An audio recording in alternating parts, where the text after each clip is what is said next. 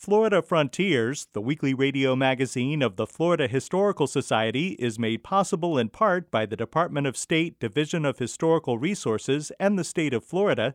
It's also made possible by the Jesse Ball DuPont Fund and by the historic Rossiter House Museum and Gardens in Eau Gallie, celebrating pioneer history, the natural environment, and women's history.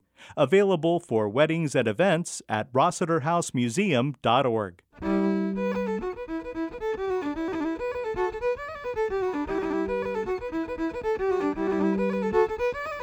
This is Florida Frontiers, the weekly radio magazine of the Florida Historical Society, on the web at myfloridahistory.org. I'm Ben Brotmarkle, and coming up on the program, organized violence against peaceful protesters is unfortunately not new. We'll revisit an interview from 2010 conducted on the 50th anniversary of Jacksonville's Axe Handle Saturday. Jacksonville was quite a mess. It probably was not unlike other southern cities in terms of segregation. We'll discuss Santa Rosa County in Florida's Panhandle. Most people probably passed through going from Tallahassee to Pensacola, never even knew they were in Santa Rosa County. And we'll talk about the history of migrant labor. All that ahead on Florida Frontiers.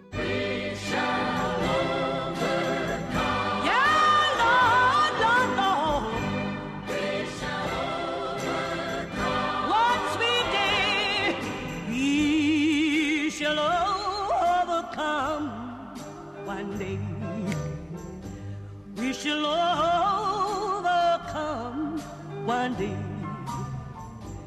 We shall overcome, Lord, one day. Yeah, yeah, yeah, yeah. If in our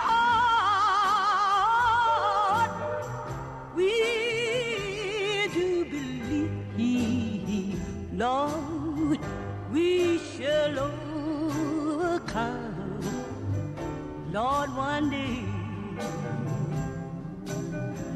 On August 27, 1960, people from the African American community in Jacksonville gathered at the Laura Street Presbyterian Church and Youth Center to pray and sing "We Shall Overcome." Many of those present fled to the church from downtown Jacksonville seeking sanctuary. Earlier in the day, more than 200 white people wielding axe handles and baseball bats began attacking black people in response to a peaceful lunch counter demonstration organized by the Jacksonville Youth Council of the NAACP. 16-year-old Rodney L. Hurst was president of the Jacksonville Youth Council and led sit-ins at white lunch counters in Woolworth's and W.T. Grant department store to protest racial segregation. Hurst has written a book about his experiences called "It Was Never About a Hot Dog and a Coke." Rodney Hurst became involved in the civil rights movement at a very young age, inspired by a history teacher named Rutledge Pearson.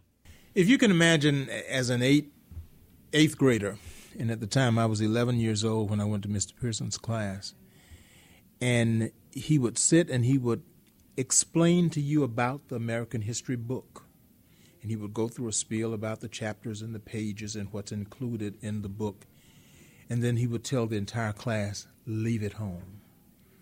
And then he would proceed to break the class out into clusters, into groups and clusters, and then we would study American history. We would study persons, both contemporary and those who of days ago who were deceased.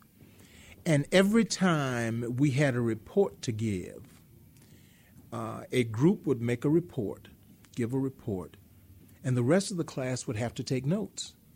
And Mr. Pearson would ask questions after every presentation while we were taking notes. So it was an interactive class, and I'm talking 1955, 55 years ago I'm talking about.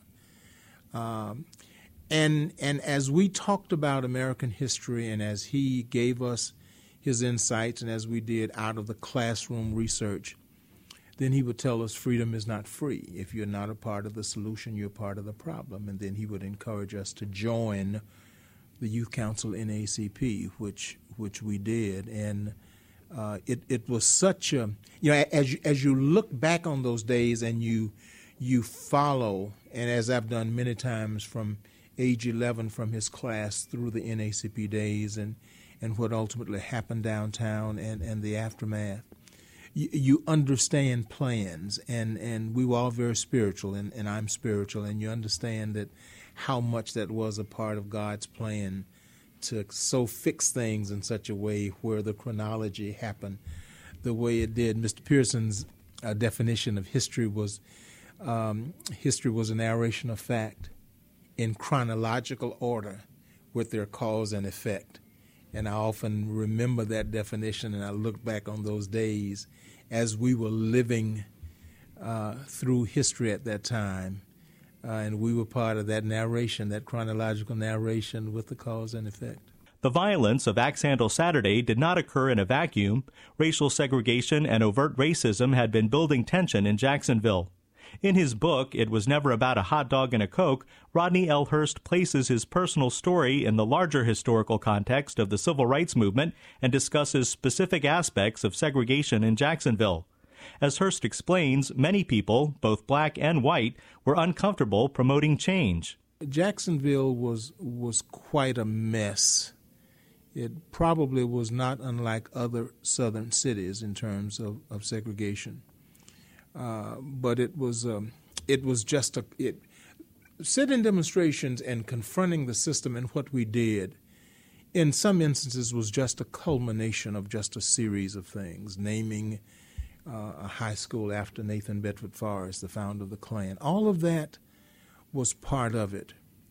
Now, understand that Jacksonville's black community was not monolithic.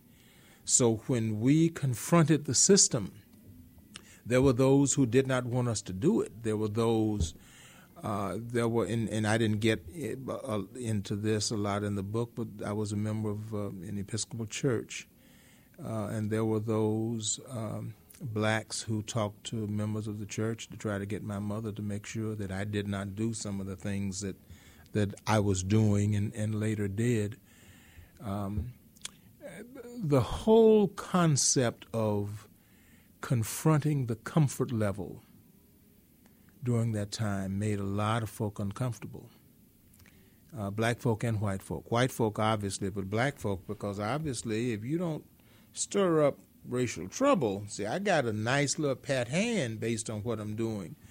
There were some folks who were identified as conciliators who were on the payroll of the mayor of Jacksonville at that time, and they were black, and it was their responsibility to go out and make sure that there were no problems with black folk, So you undercut and do whatever you need to do to keep that from happening. There were black churches, even though the black church was the backbone of the movement, but you still had black churches who did not support the movement and did not allow us to have mass meetings, and some of their ministers who spoke against some of the things we were doing.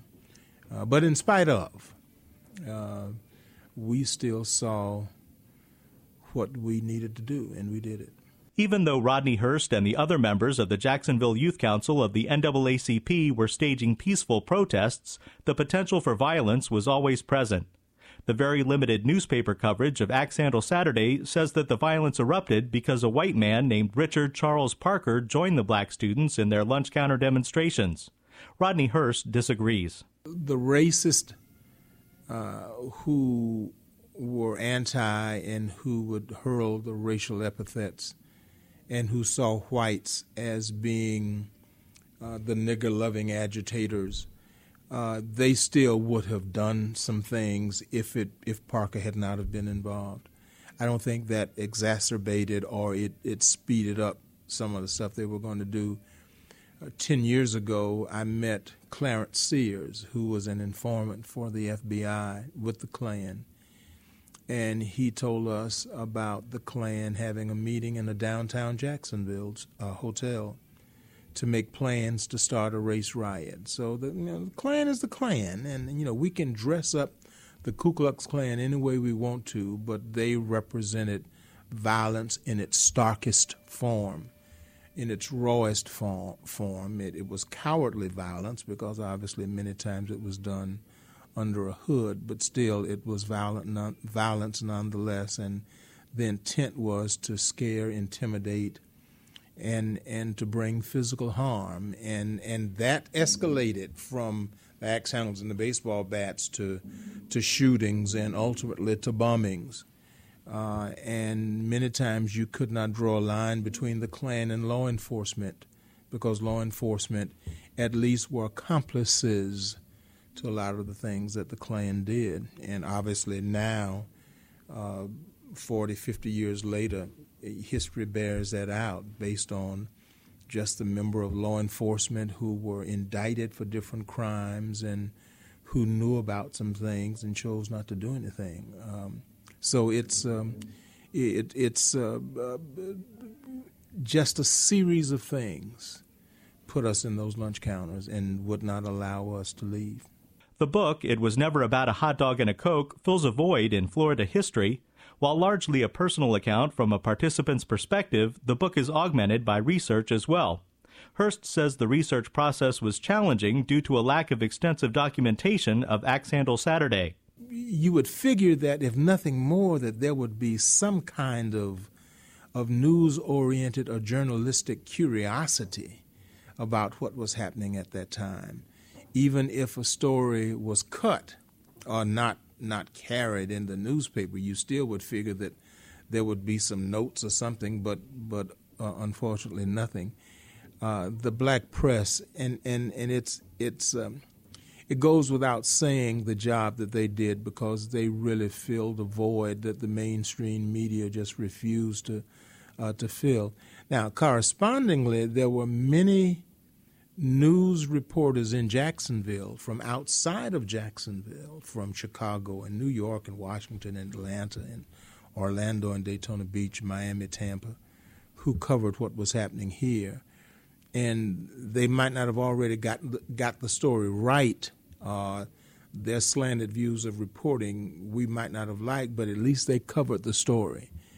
And that was something that the local media, news media and print media did not do. And I think that's something that is, I don't think they're proud of that. But, nothing they can do about it now. I mean, that's just another part of history. We spoke with civil rights activist and author Rodney L. Hurst back in 2010 on the 50th anniversary of Axe Handle Saturday. On August 27, 1960, 200 white people wielding baseball bats and axe handles chased African Americans through downtown Jacksonville following a peaceful demonstration attempting to integrate lunch counters. The struggle for equal treatment continues today.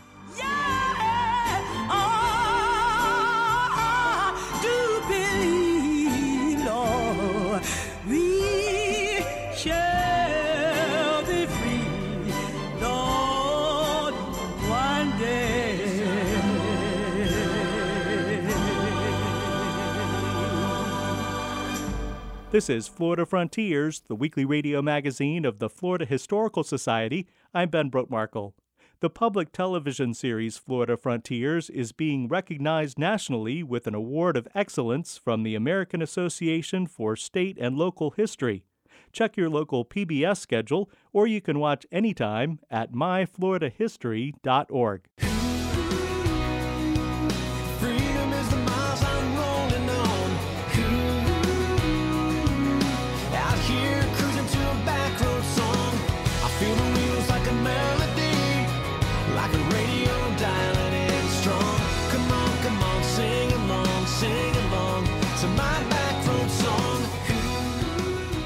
Joining us now is Ben DiBiase, Director of Educational Resources for the Florida Historical Society and archivist at the Library of Florida History in Cocoa. Ben, Santa Rosa County might not be the best known county in Florida, but it does have a rich history, right? Yeah, that's right, Ben. Santa Rosa County is in the far western portion of Florida's Panhandle region. So Escambia County is the only county that's actually further west. But Santa Rosa stretches all the way in the northern part from the Alabama line down to the Gulf Coast. And as you pointed out, The history is really interesting. It goes all the way back to the very earliest period of European colonization, and actually prehistoric people lived in the region for thousands of years, even back into the 16th century in 1559 when Don Tristan da Luna tried to establish a colony on what would become the Escambia Bay area, present-day Pensacola, right along where Santa Rosa County is now. So we can really trace the origins of European settlement all the way back to the 16th century. But then if we fast forward to the British period, that's when you really started to see a concerted effort to settle what would become Santa Rosa County. And a lot of this settlement happened along the freshwater creeks and bayous that kind of make their way into the interior of Santa Rosa County. And that includes Blackwater Creek and some of the other bayous. And it was actually during this time period that the Pant and Leslie Fur Trading Company moved their headquarters to Pensacola in the 1780s. And their trade network stretched throughout all of western Florida, all the way up into the Tennessee Valley region. It was really one of the largest corporations at that time that operated in the entire Southeast. And they had a lot of trade with the Creek and Seminole Indians that were living around Santa Rosa by that time period. But then moving into the Spanish period, there were a lot of Spanish citizens that received land grants, and they began these kind of subsistence farming operations, but also started what would become Santa Rosa's probably biggest industry in the 19th century, and that's logging and turpentine. The forests that make up the central part of Santa Rosa County were these old-growth virgin pine forests that were highly sought after for construction material. You also had these very large old-growth oak stands as well, in Escambia County as well. But in Santa Rosa, that's what people were going after, and that's what really fueled the growth into the 19th century. So much so that the county seat of Milton, which is right where the Blackwater Creek comes into East Bay, Milton was the 7th largest city in the entire state of Florida in 1860. That's how important, commercially at least, this area was. And all of the towns throughout Santa Rosa can trace their heritage in some way to the milling industry or to the logging industry. Unless they lived along the bay. There were only a couple of communities in the 19th century that lived on East Bay, and they survived off of commercial fishing primarily. It wasn't until the 20th century that tourism really started to take hold in that part of western Florida. And that was a lot of people that were coming from Alabama and Georgia on vacation to the coastal regions and started to kind of build up that area. So it's a fascinating history that stretches several centuries and really covers the gamut of West Florida history. Ben, you have here a large map from the Florida Historical Society archive that shows Santa Rosa County in 1940. Yeah, that's right. This map, as you said, is fairly large. It's almost 4 feet long by about 2 feet wide. And this was created, as you said, in 1940 by the War Department, the U.S. Army Corps of Engineers. And this was common for a lot of parts of not only Florida, but the entire country. These were kind of logistical maps. You know, they were talking about and thinking about invasion strategies and road networks throughout the country because, you know, Florida was still fairly rural, especially Santa Rosa County. In 1945, the state census only placed just under 17,000 people in the entire county. So it was very, very small, especially in comparison to the eastern and southern parts of the county by that time period. So it was still very rural. A lot of people were relying on farming and to a lesser extent the timber industry, but it just hadn't grown that quickly. So there weren't that many roads in the county. And you can see that when you look at the portion that's Santa Rosa here. Of course, there's Blackwater River, all of the creeks that feed into it. Very, very important, really the lifeblood of the county for so many years. But if you start looking towards the northern half, there are just this smattering of just a couple of tiny towns, most of which are actually unincorporated. Milton was really one of the only incorporated towns in the entire county. But places like Florida Town, Pace, and then way up here by the Florida border, there's Jay, out almost in the middle of nowhere. That was one of these farming communities. You'll notice on the eastern half of the county, it's a lot of this wooded area, and you see this green part, and that's the beginnings of what would become the Blackwater River State Forest that was purchased by the state in the coming decades in the 50s, 60s, and 70s, and that was in an effort to try and rebuild the depleted pine forests. By the mid-20th century, there was very little of this milling going on, very little lumbering because it was all essentially wiped out. So the state came in, bought up this huge part. And when you look at a map today, you'll see this giant green section. That's all protected state forest. And it's really just for that reason.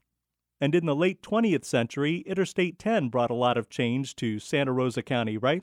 Yeah, that's right, Ben. And when we look at this 1940 map, as I said before, there were very few roads. There's only one railroad. That's the Louisiana-Nashville line that ran from Pensacola east. And the history of Santa Rosa really ties in with the history of Escambia and the growth of Pensacola. So Santa Rosa into the 20th century became, in a lot of ways, kind of a bedroom community. Some of these smaller towns, especially in the southern part of the county, kind of fed into the Air Force bases and other military installations in the industry that was in Pensacola, but also in Santa Rosa County. And the interstate really, really changed how people kind of got around. I mean, most people now traveling on I-10, that 2,000 plus mile trip from California to Florida. And within Florida, it's only about 360 miles. But, most people probably passed through going from Tallahassee to Pensacola, never even knew they were in Santa Rosa County. But for the folks that live there and for the residents there, it's really kind of changed how people get around. But it's also fed into this development, both the commercial and residential development, especially the southern part of the county. But even today, when you go up towards the Alabama border, it's still very, very rural, and it's still kind of tied to, at least in terms of the culture, kind of that old Southern culture, deep-seated kind of rural farming communities that you don't see in a lot of parts of Florida. So in a lot of ways, the northern part of the county has sort of held on to that history, whereas especially along the Gulf area, it's just kind of exploded in growth and change. So it's a very complex county, and for anybody traveling that way, it's certainly worth a stop in some of these towns and worth kind of a second look. Thanks, Ben. Sure, thank you. Ben DiBiase is Director of Educational Resources for the Florida Historical Society and Archivist at the Library of Florida History in Cocoa. If you'd like to find out more about Santa Rosa County and see the map we've been discussing, check out our web extras at myfloridahistory.org.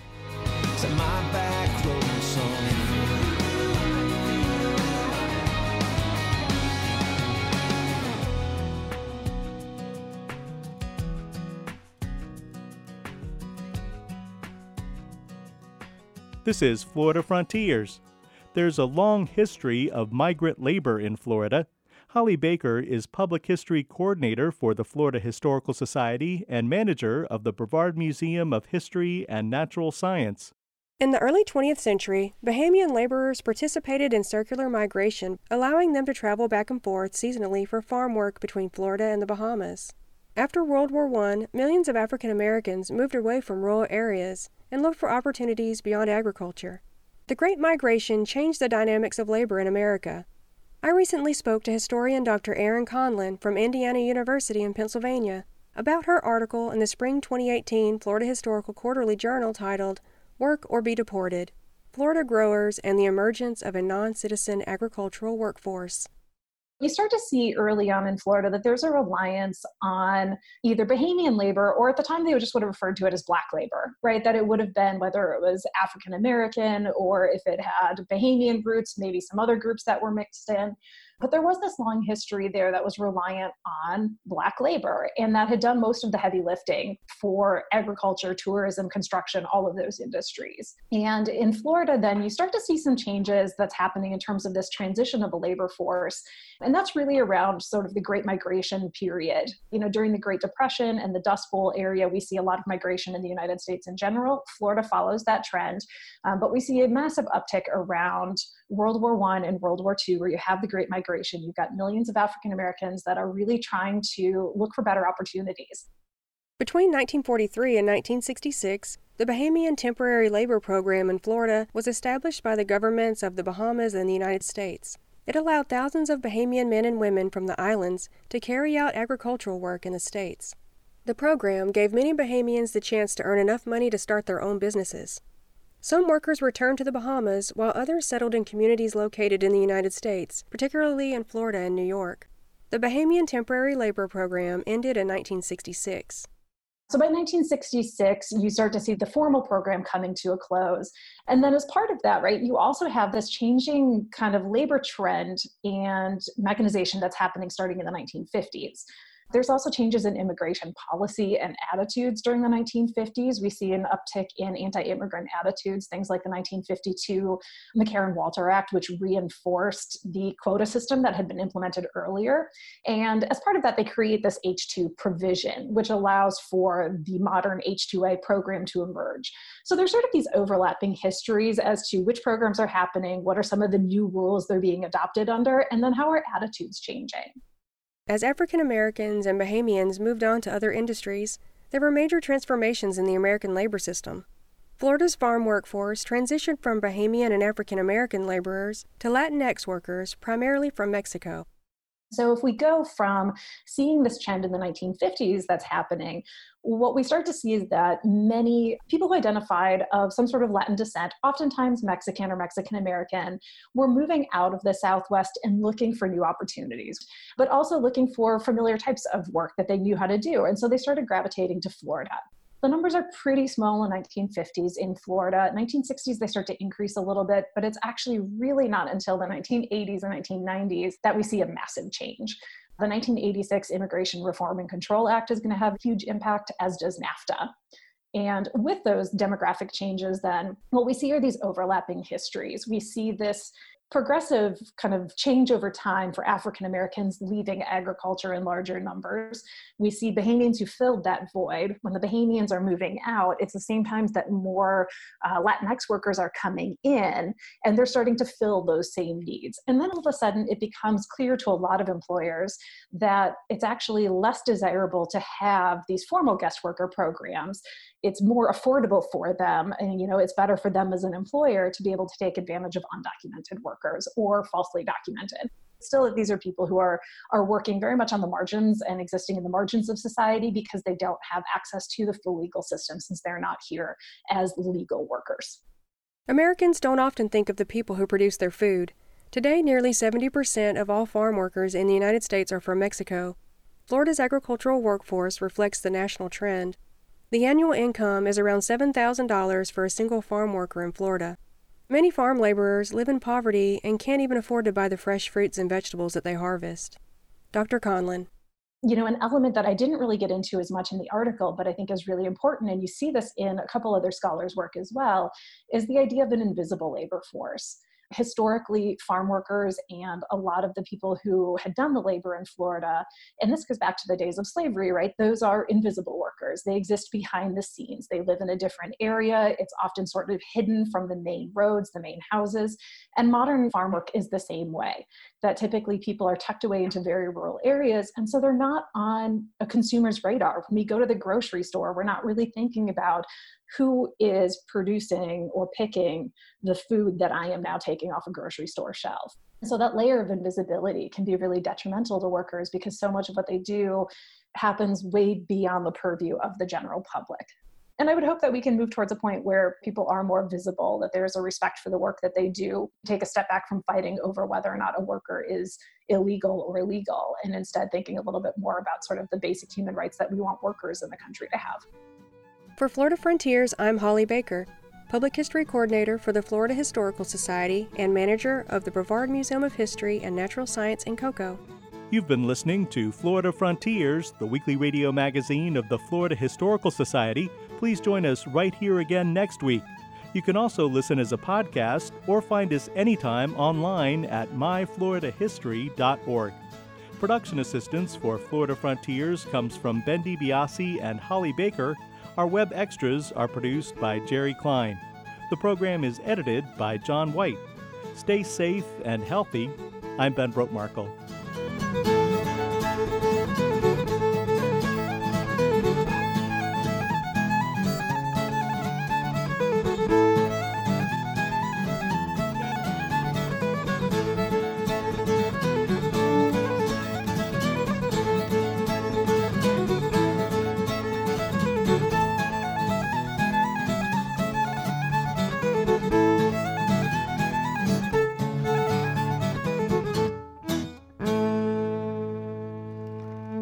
Florida Frontiers, the weekly radio magazine of the Florida Historical Society, is made possible in part by the Department of State Division of Historical Resources and the state of Florida. It's also made possible by the Jessie Ball DuPont Fund and by the historic Rossiter House Museum and Gardens in Eau Gallie, celebrating pioneer history, the natural environment, and women's history. Available for weddings and events at rossiterhousemuseum.org.